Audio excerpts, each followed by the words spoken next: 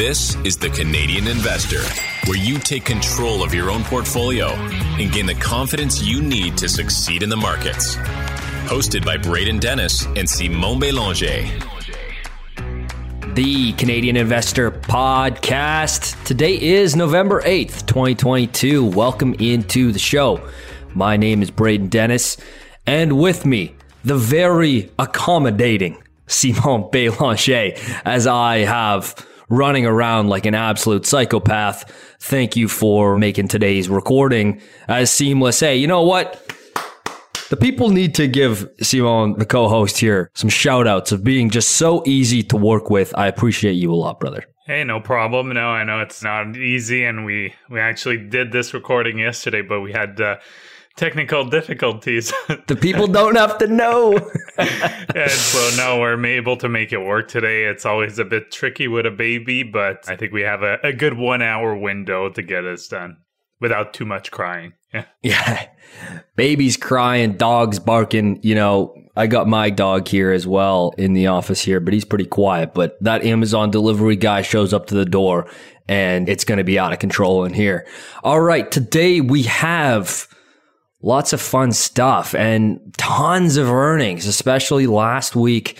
But, you know, that really core 2 weeks of like, it feels like everyone reporting at the same time, that's mostly slowed down. We're going to have a bunch more trickle in. Lots of Canadian names reported last week. So, of course, as the Canadian Investor Podcast, we're going to touch on those as well.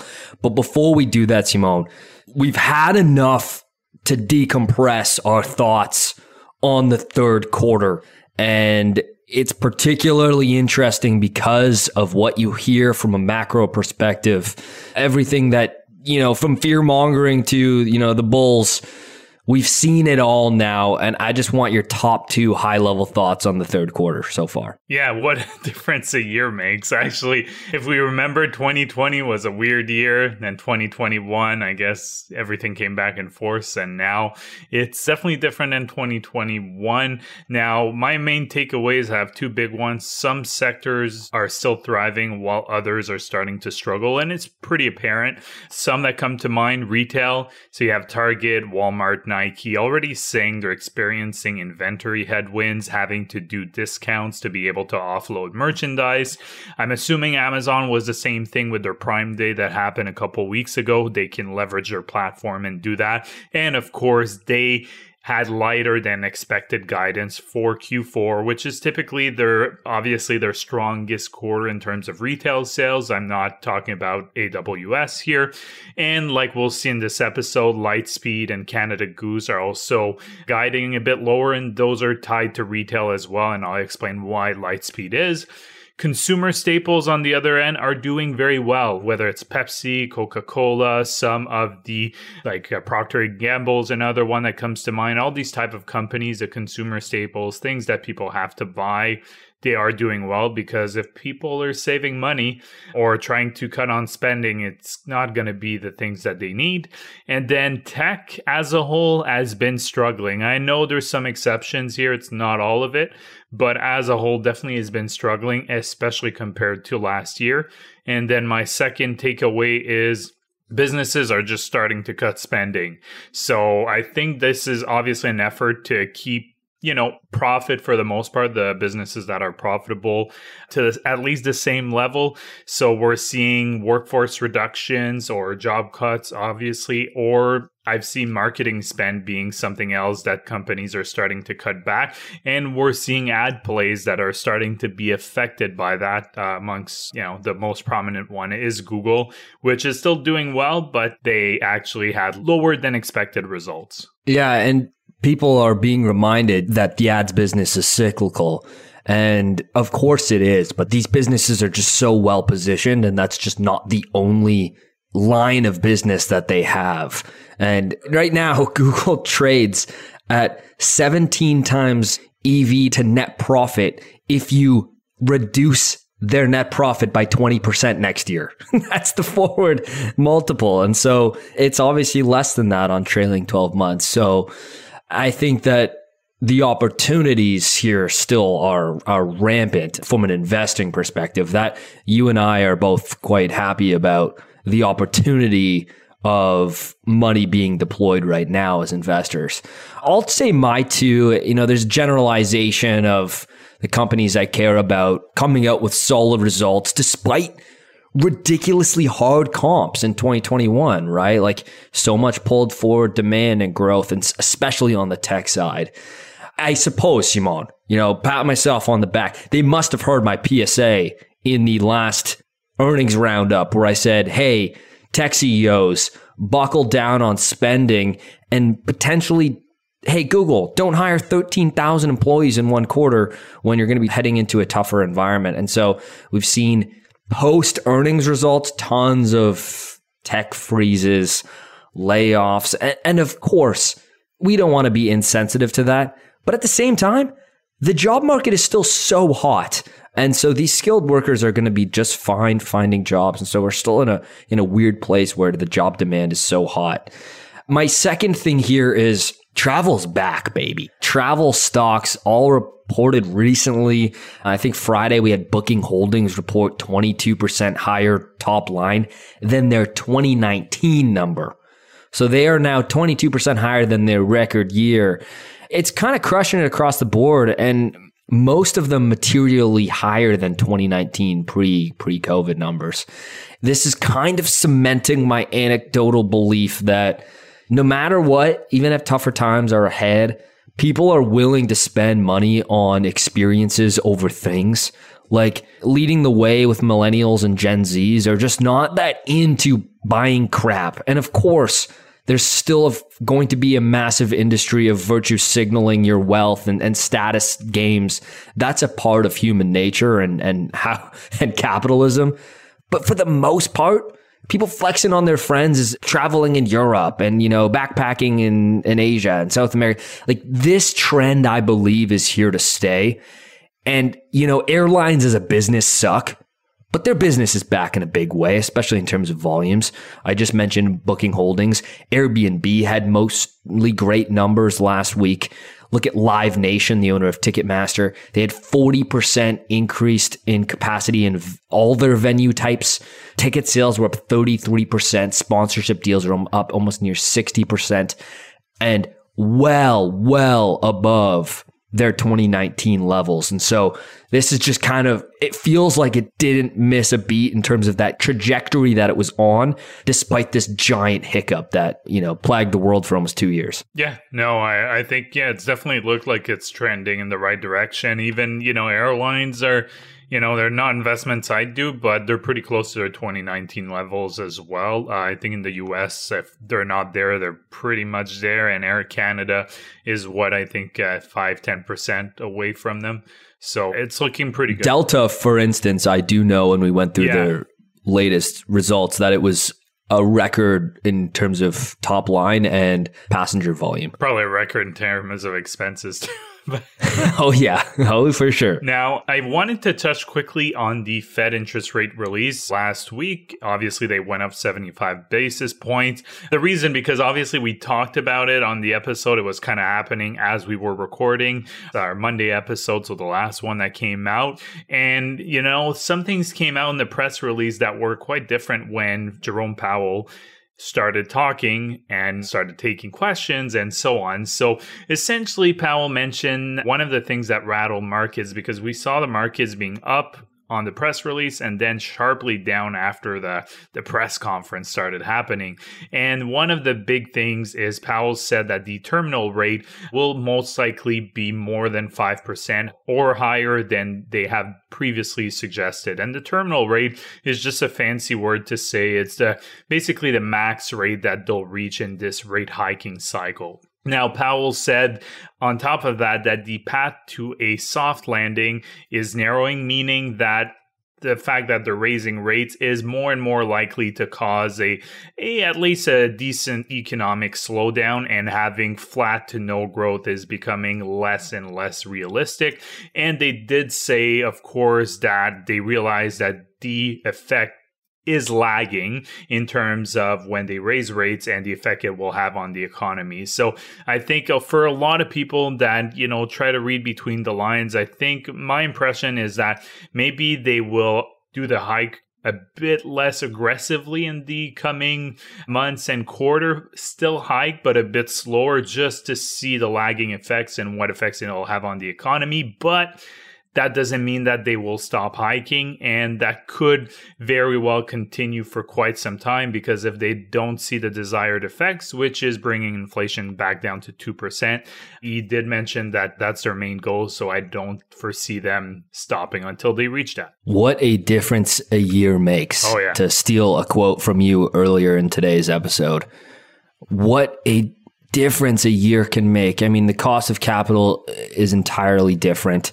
What's a GAC you can get now with our friends at EQ Bank? I think for a year it's 5.1. 5% on a 1 year GIC. Yeah, 5.1. And so, they're not telling us to say that, although they sponsor the show.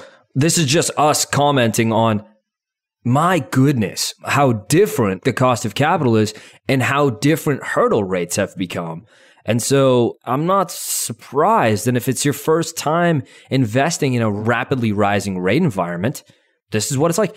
This is my first time seeing this kind of movement on rates as an investor. We've had such an era of lowering rates to basically zero rates in 2020. And you've seen now so much stuff go wash, and you're seeing the tech bubble type busts in terms of valuations, just not valuations, but just share prices get absolutely decimated, even if they were real businesses. And we just seen bubbly type stuff, like FTX just panic sold to Binance today. Did you see that? Yeah, well, there's an offer. I was going to say, I think we'll probably keep that for next week, because I saw that today too. The details are still emerging. Yeah. But there's some big news happening there. I think probably by next week, the time we record the next earnings episode, we'll probably have a better idea of what's actually happening. But the news is Binance offered to buy FTX non-US operations because of a liquidity crunch, which is very surprising. But at the same time, when you have a market that's not super regulated and you're dealing with non-public companies, you don't really know exactly what's going on, right, on their balance sheets. So anyways, I will definitely touch on it next week once we have more information. Sounds good.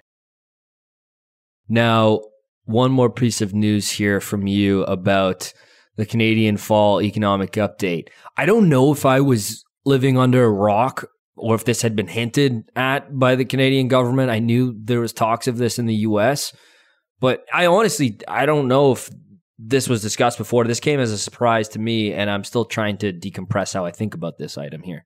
Yeah, so for those, I'm sure everyone has heard of it. I mean, if you haven't, you probably should, because it does impact you if you're investing in publicly traded companies. So the federal government, in their fall economic update, they said they would include a 2% buyback tax that would be effective starting in 2024. The federal government is following the lead from the U.S. government here, who announced a similar tax on corporations who buy back shares. The U.S., though, will be 1%, but it will be starting earlier in 2023. There had been some rumblings about a week before the actual announcement came out. But in all honesty, I'm not surprised, because once the US announced it, that was very easy for the Canadian government to say, well, point to the US, it's happening there. I do find it funny that they decided to do 2% when the US is doing 1%. But my view on that is we'll see. I do understand they're trying to find more sources of revenues on one hand, and on the other hand, they say they want to encourage corporations to reinvest in their businesses and their workers. We'll see if that actually happens. I think one of the byproducts you might see of that is you'll see corporations in Canada doing a lot of buybacks between now and the end of 2023 to try and avoid that tax, which may end up being, it's kind of funny, because if the prices are depressed, which they are, and maybe it'll continue into 2023, you may have a lot of businesses who are like, you know what, this is great. We'll buy back without the tax right now. We think our stock is cheap. And then in 2024, you might see businesses opting to pay a dividend instead of buying backs, or, it might start in the US starting next year. Yeah, I'm still trying to figure out how I think about this, because I understand both sides of the coin, to play devil's advocate. It's capital allocators of these large public companies. Their perspective is probably don't mess with company capital allocation decisions. And I can understand that. I really can. I understand why you would want companies to, with the laws of capitalism, deploy capital more effectively than the government can. I think that we can probably all safely agree on that. But at the same time, the other side of this coin is buybacks are not helpful to employees as stakeholders. It doesn't really invest in the business in terms of innovation, growing new product lines, providing more opportunities. It basically just affects the one stakeholder, which is existing shareholders. And so I understand why there maybe should be a mechanism for that question of, do we be cannibals and buy our own stock or invest in the other stakeholders and potentially make, I get that. I totally understand it.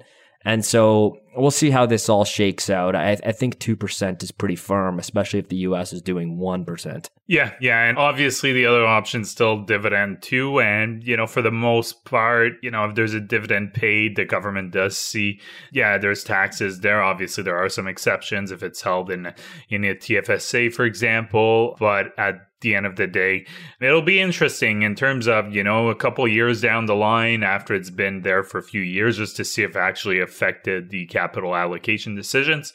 Who knows? For now, I guess we'll have a preview with the US first. Yeah, exactly. All right, let's get into our first earnings of the day.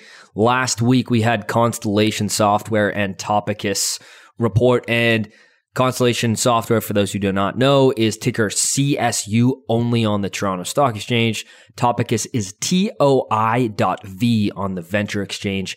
It is an operating group of Constellation Software that they spun off onto the Venture, and they mostly operate in Europe. Now, I'll start with Constellation Software. Those who do not know, it is my largest individual holding by quite a significant amount. Revenue is up 33%. Net income rose 27% year over year. Free cash flow was pretty flat with $229 million for the quarter. Organic growth was down 3%, but if you factor in for foreign exchange, it was actually positive 2% organic growth. So that's pretty in line with the number that they typically have. And anytime they can have organic growth in net and constant currency, that's actually probably a pretty good outcome. So one quick thing, how often do you see just wide discrepancies in the figures reported with currencies these days? Throw that on as my number 2.5 takeaway for the third quarter. It's the supply chain issues of 2021. Now it's currency headwinds. Right. Yeah. In 2022.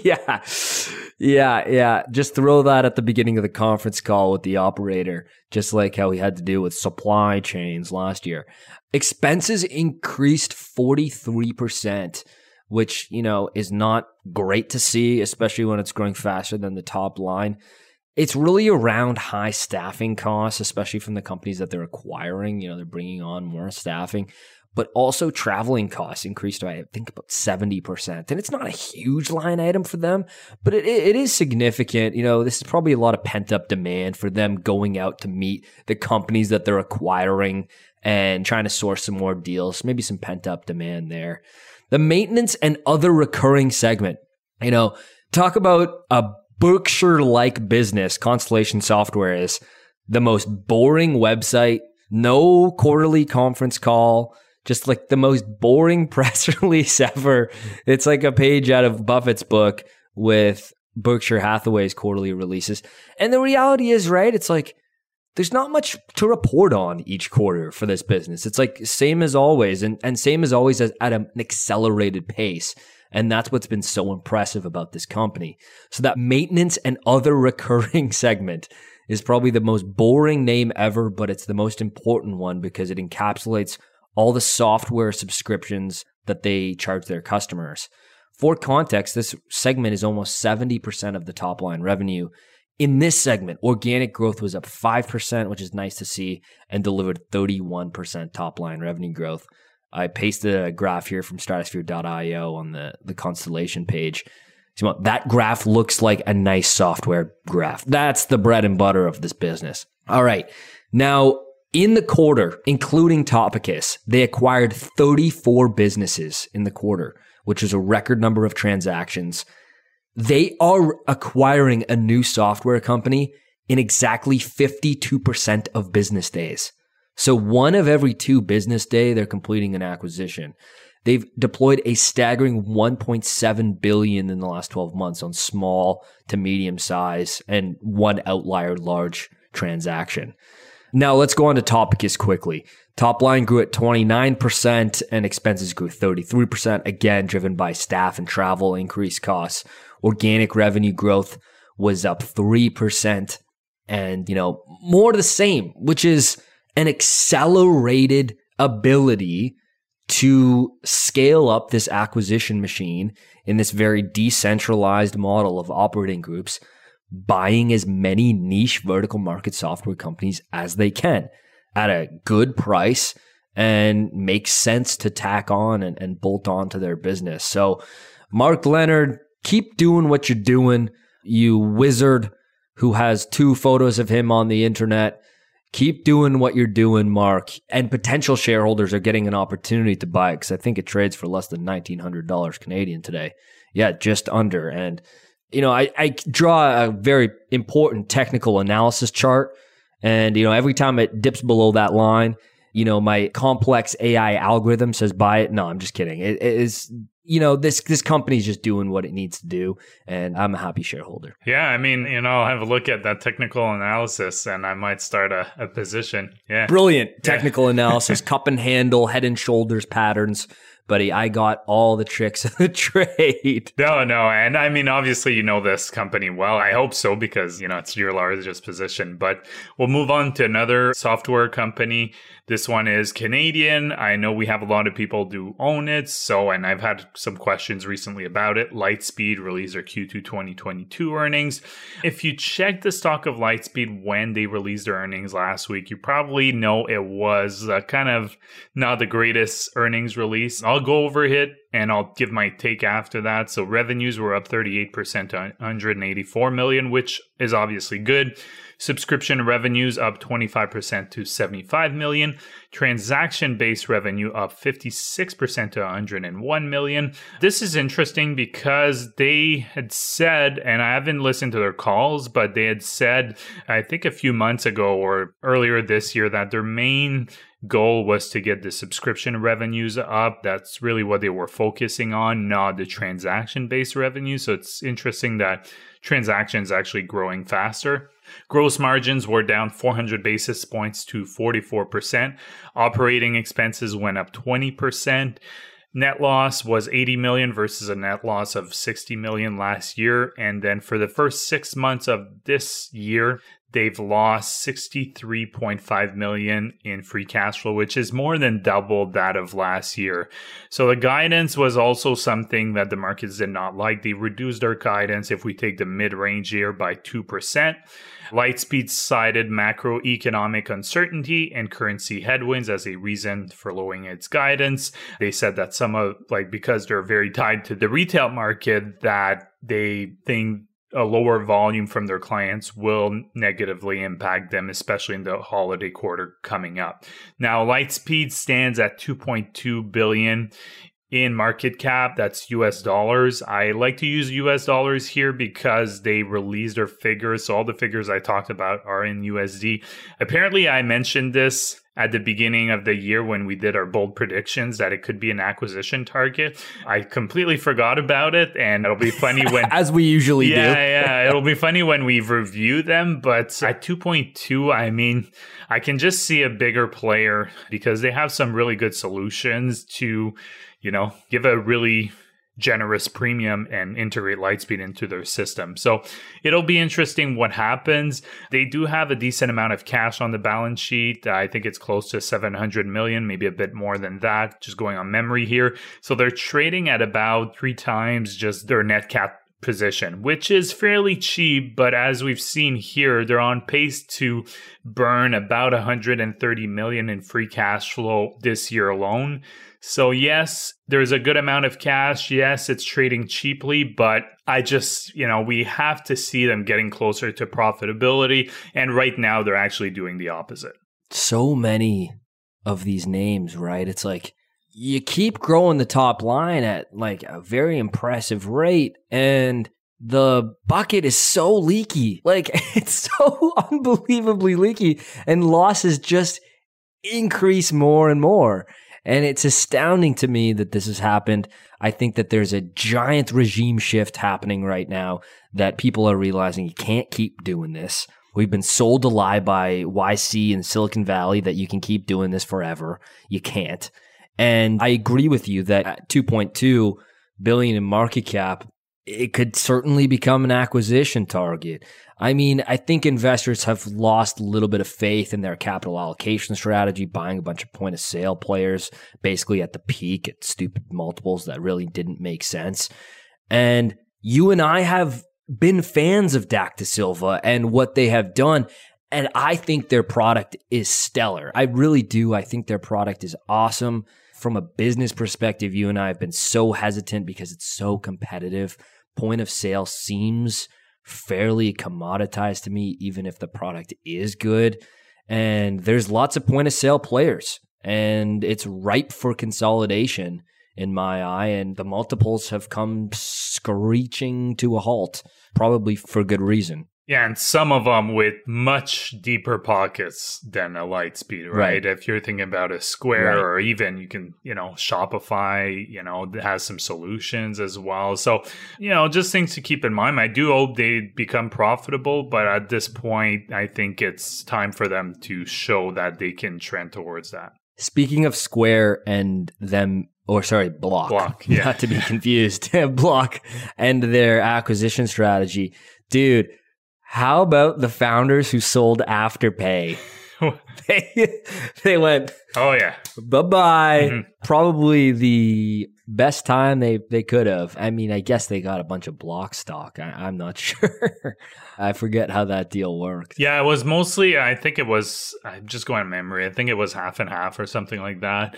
I could be wrong, but I know there was a big stock kind of component to it. Because Affirm, their biggest competitor, has been absolutely smoked from their share price. Oh boy. All right, let's move on to Magna International, the Canadian-based auto parts manufacturer that I actually used to intern for most of my engineering internships. I had a great time there. I actually always have a lot of respect for this company, and especially the founding story from Frank Stronach. Just one of the best Canadian entrepreneurial stories. I love it. All right, so let's talk about their quarter, because they saw sales increase a nice 17% to $9.3 billion and saw global light vehicle production increase 24% for them. So those seem like some pretty staggering numbers for, a slow grower, dividend growth play like Magna. But unlike a lot of the tech companies that had a lot of pulled forward growth, this was kind of the opposite. Because remember how you couldn't get the stuff, the chips, the materials during the third quarter of 2021. So again, what a difference a year makes as well for this one. So excluding the impact of currency, you see a huge discrepancy of revenue up 27%. That's the reality of these companies doing business all over the world. The impact of currency has been gigantic. Now, I don't have a whole lot more to add here from their results.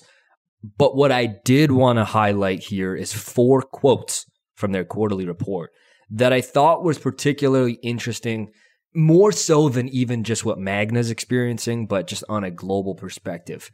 Quote number 1, the increase largely reflects the significant industry production disruptions during the third quarter of 2021 caused by global semiconductor chip shortages. So what I had just mentioned, is like, you get in a cab and, how about those chip shortages, right? Like everyone was talking about it. Quote number 2, these industry production disruptions continued in the third quarter, but to a lesser extent. So saying, it's getting better, but we're still dealing with it. Number 3, we continue to experience higher commodity, freight, energy costs, and wages in most markets that we operate, with such pressures expected to persist into 2023. So I was told it was transitory. What do you mean persist into 2023? Powell told me it was transitory back in the day. What's going on? Additionally, we may continue to experience price increases or surcharges from sub-suppliers in connection with the inflationary pressures they face. So again, right, the auto part manufacturing business, it's like there are suppliers that feed the tier 3, tier 2, tier 1, right to the OEM suppliers. It's a very complicated supply chain. Last quote number 4 here. The inability to offset inflationary price increases through continuous improvement actions, price increases to our customers, or modifications to our own products or otherwise could have an adverse effect on our earnings. So they're saying, hey, look, we're really good at cutting costs, and I can actually vouch for them on that. Like, these people know how to make our auto parts. Like, seriously, very, very well-oiled machine in these places.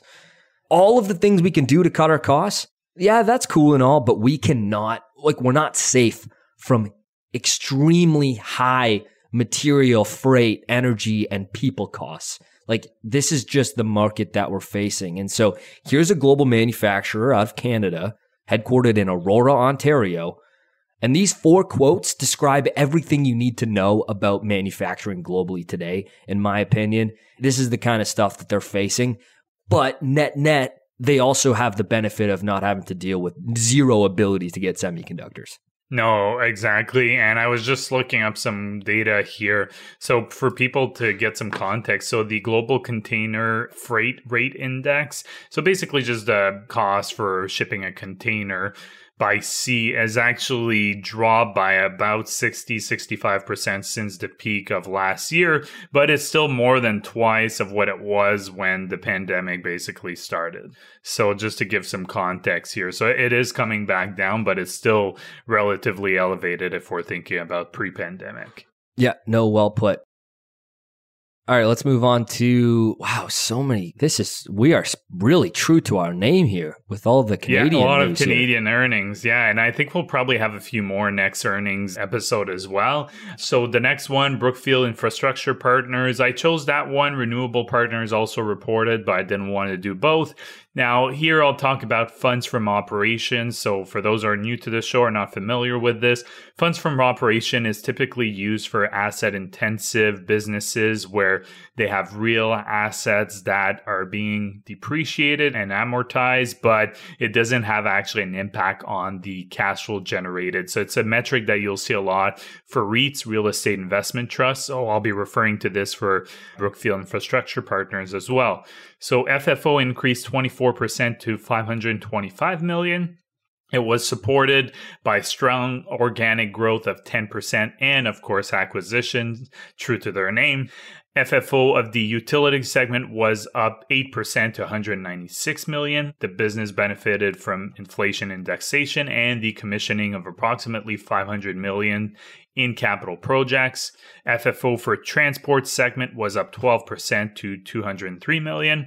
FFO for the midstream operation was up 65% to $172 million. But before you get too excited about this, I mean, this was largely due because of the Inter Pipeline acquisition that was done last year and closed in late October. So you're comparing essentially this segment to pre-acquisition. So of course, it's going to look really good. And the FFO for their data business was up 3.5% to $60 million. Now, Brookfield also announced several initiatives during the quarter, and including a partnership with Intel to invest in a $30 billion semiconductor foundry in Arizona. A foundry essentially actually produces the chips. We've talked about them before. One of the premier foundries in the world the premier foundries in the world are owned by Taiwan Semiconductors in Taiwan. We talked about that a bit recently, but Brookfield will be providing $15 billion for a 49% interest in the facility. The funding was secured primarily from non-recourse debt, which Brookfield loves doing. Non-recourse debt, essentially debt tied to assets. So it's not tied to the business itself. It's tied to assets like property, for example. I am so glad I am an investor in the Brookfield family because I read this stuff and I'm like, my goodness, these people are so much smarter than me. Like from so many perspectives, especially just some of the really complicated structures that they put together, especially in terms of financing. I'm like, how do you even think of this? It's like it's creative is what it is. And you mentioned here, don't get too excited on this growth. FFO for midstream up 65%. And to me, I'm like, that's the exciting part. They ripped Inter Pipeline off the public markets for the price of a bag of pucks. Yeah. Right? Like this is why people like Bruce Flatt and Brookfield and team is because they're willing to go in places that people find really ugly if it's private or public. And Inter Pipeline and oil and gas names, when they ripped this from public market investors' hands, was a very unloved sector. Yeah. Now it's like a loved sector again. They are very opportunistic. What they're doing here with the need for us to make foundry capacity here in North America, again, opportunistic. This is what makes the company exciting. Yeah, exactly. I mean, the reason why I said don't get too excited, just so people didn't think it was just organic growth. That's the reason. But I totally... They tripled FFO. Yeah, it's like... Yeah, I totally agree with you. They're great at buying assets that are not loved by the markets. I mean, one of the most famous ones is when they bought Terraform Power with Brookfield Renewable Power. I mean, I believe if I remember correctly, they were in bankruptcy hearings and Brookfield just bought the asset, invested in them, made them more efficient, and now it's a big part of what they own for Brookfield Renewable Partners. So there's a lot to like here, and it's interesting that they have 49% with Intel, which I think is probably smart. They're probably thinking, you know what, we will provide you with control here because you know how these operate. We don't. We still want half of the business, but we'll give you that 1% to have control because we trust that you know what you're doing because you're the experts here. Yeah, and I know so many people have wanted to get long Intel, even though it's been such a dog of a name, just because they're having this realization that you and I have had over the past couple of months, which is, oh, we need foundry capacity here and we need it quickly. It seems too risky. This is a way to play it, hiding in plain sight. Yeah. Right here. You know what? Because I've been digging so much in semiconductors recently, maybe in the new year, Intel, we can have a look at it. Because so far, I kind of have mixed feelings about Intel as a play. And I'm learning a lot about it. And I'll be able to explain to people why, there's some pros and cons here. It's not as obvious as it may look. Yeah. Yeah, it's not black and white. And it's been a dog. I don't know about recently, but... Oh, it's yielding 5%, I think. Yeah, it's not... Yeah, over 5%. Yeah. If you've made no money on the stock, if you've held it since 2002, even earlier, actually. I mean, this is market timing, but if you've owned it since April of 2001 or, mid 03, you've made no money the whole time, which is quite fascinating. All right, let's give a quick update on the Rogers Shaw deal. This is timely because this week they have the public hearing. It just started. I think the first day was yesterday. And Canada's competition watchdog says it still intends to block Rogers Communications' $26 billion proposed deal of Shaw Communications in the first week of their hearing before the competition tribunal. Now, I haven't been an expert on this because, holy snooze me, I'm off to sleep following the competition watchdog on one of the telcos here. But the public hearing started and they've basically reiterated that them selling Freedom Mobile and not including it as part of the deal is hey guys, you're not fooling me. This hasn't eliminated our concerns around the area of this could lead to worse services and higher prices for consumers, end quote. Look, this is an area where Canadians are very sensitive. They're very sensitive to this oligopoly of telcos in the public eye.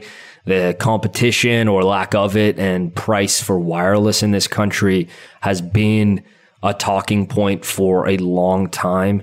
And so it's not one that's just going to fly under the radar, and it certainly hasn't. And what a year for Rogers Communications, man. Wow, it's been a fun one for them. Imagine if their presentation during their hearing is, look at our nice PR videos that we've done following the outage. You can trust us.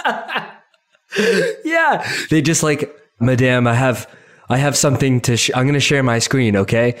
And they like show one of the commercials that they show during the hockey games, which is like, we are committed to reliable network, like the PR stunt for having the huge blunder they had about, not, Rogers was down for what, like a full 24 hours? Yeah, something like there. that, yeah. And then the PR cover up thing, dude, those videos are so cringy. It's incredible. But yeah, I'm imagining that this hearing is just as cringy as those commercials. No, exactly. So now we'll move on to another Canadian name. Surprise, surprise, Canada Goose. They released their earnings. I mean, it was okay, but they definitely went back and cut back guidance, which affected, obviously, the share price. Now, their sales were up 19% to 277 million. Direct-to-consumer sales, they were up 15.6%. Wholesale up 21.2%. North American sales were strong, with Canada and the US being up respectively 25 and 20%. Asia Pacific was the only area that had a decline, and that is also one of the reasons why they reduced their guidance. They essentially said that COVID disruptions in mainland China and uncertain macroeconomic outlooks led them to cut their full year guidance. So they cut it at the mid-range, 7.4%. However, even factoring that in, they would still have a 13.5 increase in sales for the full year if we take that mid-range of their guidance. Overall, I think it was good. Their gross margins were up 180 basis points. Operating margins dropped 370 basis points to 1.7%. Obviously not great, but it's also not their best quarter. The upcoming quarter is where they make most of their sales, and net income also dropped 66% to 3.3 million. So not huge figures here. Like I said, it's not their busiest period, but again, we're seeing what's happening in mainland China just having effects on companies that are doing business there, especially with the COVID disruption. And I know it's a theme that you'll be talking about with your next company as well. Yeah, this quarter, I mean, it's the summer, right? So it's a seasonal business. Now, what I did find impressive was that direct consumer off pretty hard comps still being up, mid double digits at 15.6%. That seems really solid. The real concern here is the Asia Pacific market. And that's definitely a concern, and a concern with my next company here that I'm going to talk about as well. But before I do that, this is a name here that trades basically at its TSX IPO price. And you've been banging the drum on like just the execution really just being there like quite considerably. I mean, I'm not surprised that it's hasn't done exceptionally well in the market, because what has, right? Like what has done well during this latest stretch. But I mean, the fundamentals look solid. It's really around like, when does the Asia Pacific market start to look better again? And you and I, or maybe no one, has the answer to that right now. Yeah, if you guys know, let us know. Yeah, slide in those DMs if you know what's happening. All right, let's talk about Starbucks. Seattle's own Starbucks. I was looking at it the other day, and I don't look at Starbucks that often, but I didn't realize that this is still a well over $100 billion in market cap company. Like, I just didn't picture it that. Because it's down almost like 25% from the peak. I didn't realize how freaking big this company is, other than, you see one on every street corner. Now, as for their results, this was their fiscal 22. So they reported their fourth quarter. And since we're a long-term investor here, we're going to focus on the full year results. Same-store sales grew 8%. Really nice. Same store sales, 8%. So basically, flexing pricing power on all inflationary costs pretty much. 5% increase on average ticket size. the Christmas cups are out. I saw them this weekend. So, on Sunday morning, I got convinced to head to good old Woodbine Beach in Toronto and go for a polar dip. I stayed in there for almost 5 minutes as part of this like ice bath challenge with all these lunatics like me. And you know what? It felt great. I would do it again. I can see the value of the ice baths. It's, it's good for your body, whatever. But it was good for my mental. And I came off the beach and I was like, dude, the Christmas cups are everywhere. Just being out in the city, these Christmas cups are everywhere. So I can't wait to have one of those sugar-filled peppermint mochas soon. That's going to be exciting. Are you into the sugar-filled crack drinks?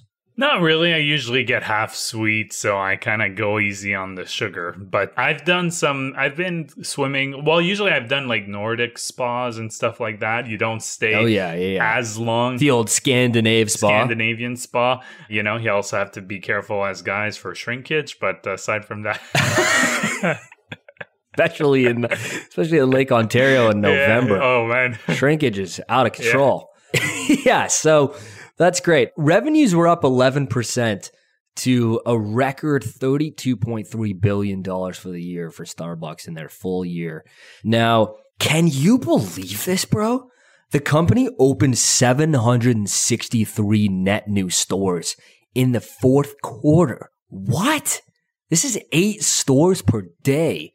I don't even know how this is possible.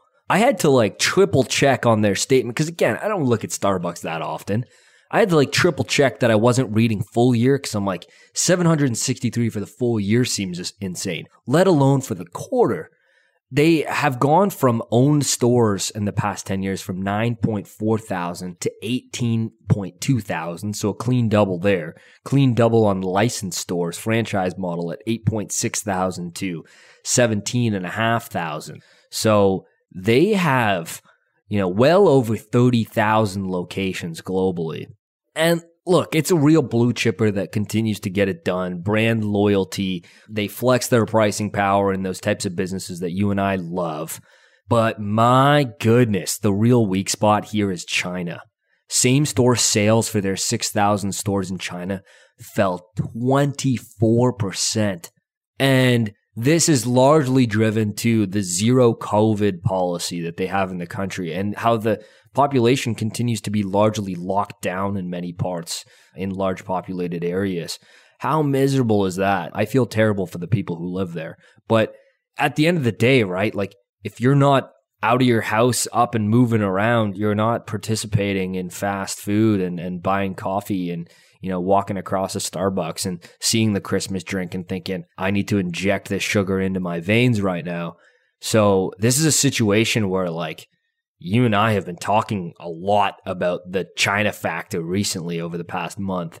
And here's a perfect example of it materially affecting their results. Luckily, the business is doing so well ex-China that they're able to make up for it. Yeah, no, I mean, the China factor, right? We're seeing it and, it's kind of, I agree with you. It's pretty crazy. And I saw that Disney in China, their theme park, I don't know how many they have. I know they at least have one.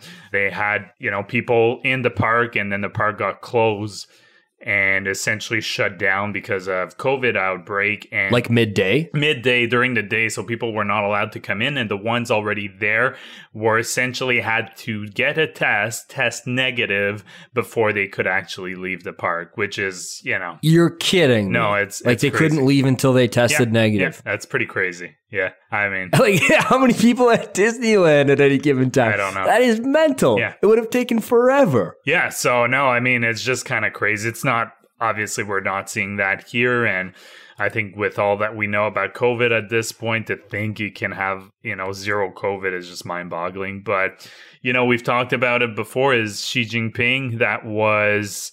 I think it worked well at the beginning, and China was the example of containing COVID. And now that we're seeing that it's not really possible, I think it's more pride than anything that they're continuing with that rather than admitting they were wrong. Yeah. My goodness, that is mental. Yeah. I don't even know what to say about that. Before we get out to your last two names here on the podcast for earnings here, I just want to say November 29th, okay? Mark it down on your calendars because Stratosphere.io, the pro plan, is moving to $300 a month because we are serving professional investors. And that's basically the minimum for them to even respect it in terms of pricing. And we're recording here on November 8th. So you have exactly 3 weeks to get on any paid plan, even the personal plan on Stratosphere.io, to lock in and be grandfathered into that $300 a month pricing, $300 USD a month pricing, and then take an additional 15% off with code TCI. This is a pretty good deal. Obviously, it's my company, Simon. You're an investor in it now as well. So this is an important next step for us being legitimate in the professional research space, is this kind of pivot that we're doing. But you can be on this professional terminal on the 29th. The terminal is going to be amazing. You're going to love it. But you can get on any paid, get on the personal plan. You'll be grandfathered in on the pro plan, which is going to cost $300 USD a month. I just want to get that out there because you're going to hit me up in December and be like, hey, bro, can I get the pricing from before? And I'm going to be like, man, I don't think I can do that. So you're going to want to do that now before November 29th. Okay, now we'll move on to the last two names here. The first one, Nutrien. So we've talked about them before. They had some pretty impressive numbers. Sales increased 36% to over $8 billion for the quarter. And we also saw, gross margins are actually increasing, which is normal. The price is much higher compared to last year. Their net earnings per share increased 135% to $2.94. And then their free cash flow increased 79% to $1.5 billion for the quarter. And Jesus. Yeah, they're really pumping cash. Goshing cash. Definitely. And one of the things, if some of people have been following the name or you own it, you'll notice that the stock took a bit of a hit. That's because they revised their guidance down once again. They had revised it down the previous quarter compared to what they had said at the beginning of the year. And I personally really like this business, even though it's a commodity play. But I think it's a reminder to take management with a grain of salt when they do guidance for a commodity-based business, because I'm sure, they did the best projections they could. They were trying to be as transparent as they could. But the reality is you really don't know what the price will be. So if you're ever investing in these type of companies, whether it's, Nutrien or even oil and gas plays, you can be a specialist in these type of commodities and you'll probably still have a hard time getting the price right over a 1 or 2 year period. $1.5 billion. That's for the quarter, right? That is for the quarter. Yeah. That's for a 3-month period. My goodness. That's incredible. Wow. No, you know what? There are so many great commodity businesses in this country. There are. Don't hear what I'm not saying, because, I am pretty hard set on not owning commodity names for the long term. That's just the way I invest. I like investing in price makers, and commodity businesses are price takers for the reason that you just mentioned. Even the management team can't reliably predict what the price of the commodity may be, even just 3 months into the future. And so I think that's a good point that you called that out. But again, some of them are so well run. And, there's multiple ways to be successful as an investor. For me personally, having set rules to avoid making mistakes and things that I understand well is the way that I succeed. But there's a million ways to succeed here. And this is just a really, really well-run business. Yeah, and there's just not many producers in the world too, right? So That's why I think it's of potash. Yeah, potash and nitrogen too, fertilizer in general. So I think that's why it's such an interesting play. And now we'll move on to the last name here, another Canadian play, another one that's dual listed, Nueve. So Nueve is a payment processing company. So they had a total volume increase of 30% to 28 billion. E-commerce represented 87% of total volume. Revenues increased 75% to 197 million. Obviously, total payment volume, that's just the volume. The revenues are just a fraction of that. That's why you see a difference for those who are not really familiar with these type of companies. Gross margins increase 100 basis point. SG&A expenses increased 40%, which is quite high. Operating margins went from 21.4% to 4.8%, which is a big hit. It's pretty obvious, but it is a massive hit here. And net income decreased 54% to 13 million. They generated a total of 184 million of free cash flow for the first 9 months of the year, which is only down 7% year over year. So that's pretty impressive. The last thing here, I was looking at their share count. It stayed pretty flat year over year, just a small change, nothing much, which is pretty impressive for a tech company. And they also reaffirmed their outlook for the rest of the year, but they did say that there'd be certain headwinds that they would face, like currency headwinds, surprise, and macroeconomic headwinds. So we'll have to see how they do. But, compared to Lightspeed, I know they're kind of not serving the same type of markets here, but it's nice to see a company that's not, spending a lot of cash. While they both are spending a lot of cash, but not burning cash. Wait, real free cash flow generation? Yeah. That's a fairy tale, cow jumped over the moon type stuff.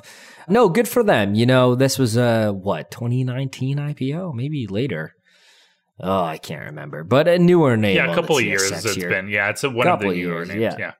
Yeah, and they really have found a lot of their traction in the niche of online gaming and gambling. So they're the payment processor for names like DraftKings and FanDuel and MGM Bet, which is a booming business. Online gambling is a booming business globally. It's a great way to lose cash as an investor, but it's a booming business nonetheless. Yeah. Why gamble on the NFL games when you can just gamble on DraftKings stock and lose all of your money? Was that a SPAC? That was a SPAC, I believe so. Yeah, and it's not been doing well. That looks like this mountain up and then straight down would look real good right in the middle of British Columbia and Alberta. It'd fit right in there in the Rockies. No, yeah, okay. This is a good episode. Lots of Canadian names.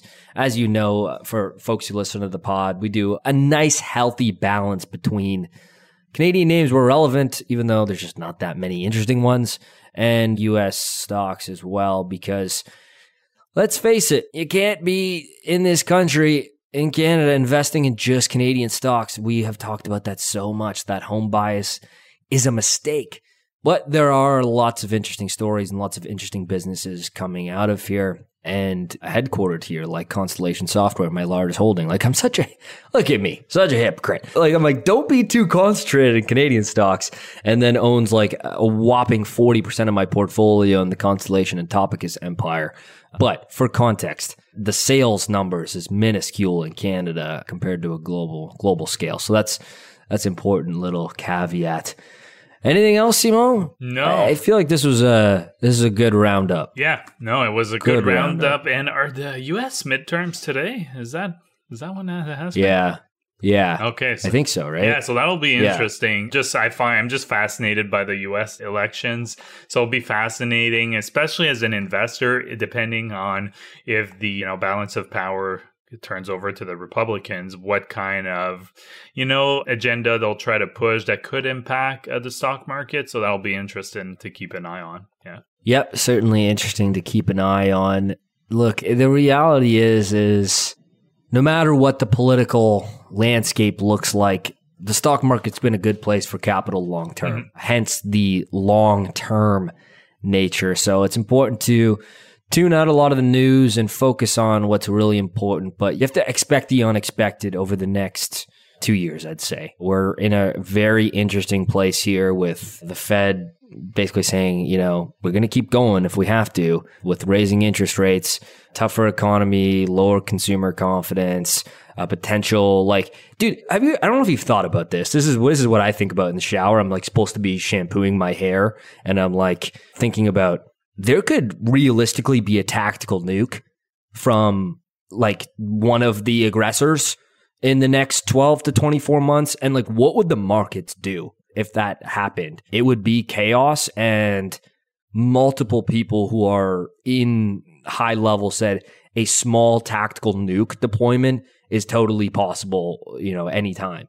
And so I'm like, wow, that seems like kind of crazy. How would the markets react to that? And so I've left this with, be aware that deployed capital, it can be bumpy, but just keep dollar cost averaging is the silver lining. Yeah, Braden doesn't care what the U.S. election will do in terms of investing. He thinks about tactical nukes. I'm thinking about potential tactical nukes. Yeah, I'll just say this. Whatever happens with the U.S. election, I will go and say in the next 2 years, there's going to be some very favorable legislation when it comes to semiconductors that will be brought forward. Regardless of what happens, that is one space that they can agree on. That is one space that they can agree on. Yeah, I think that's a fair point.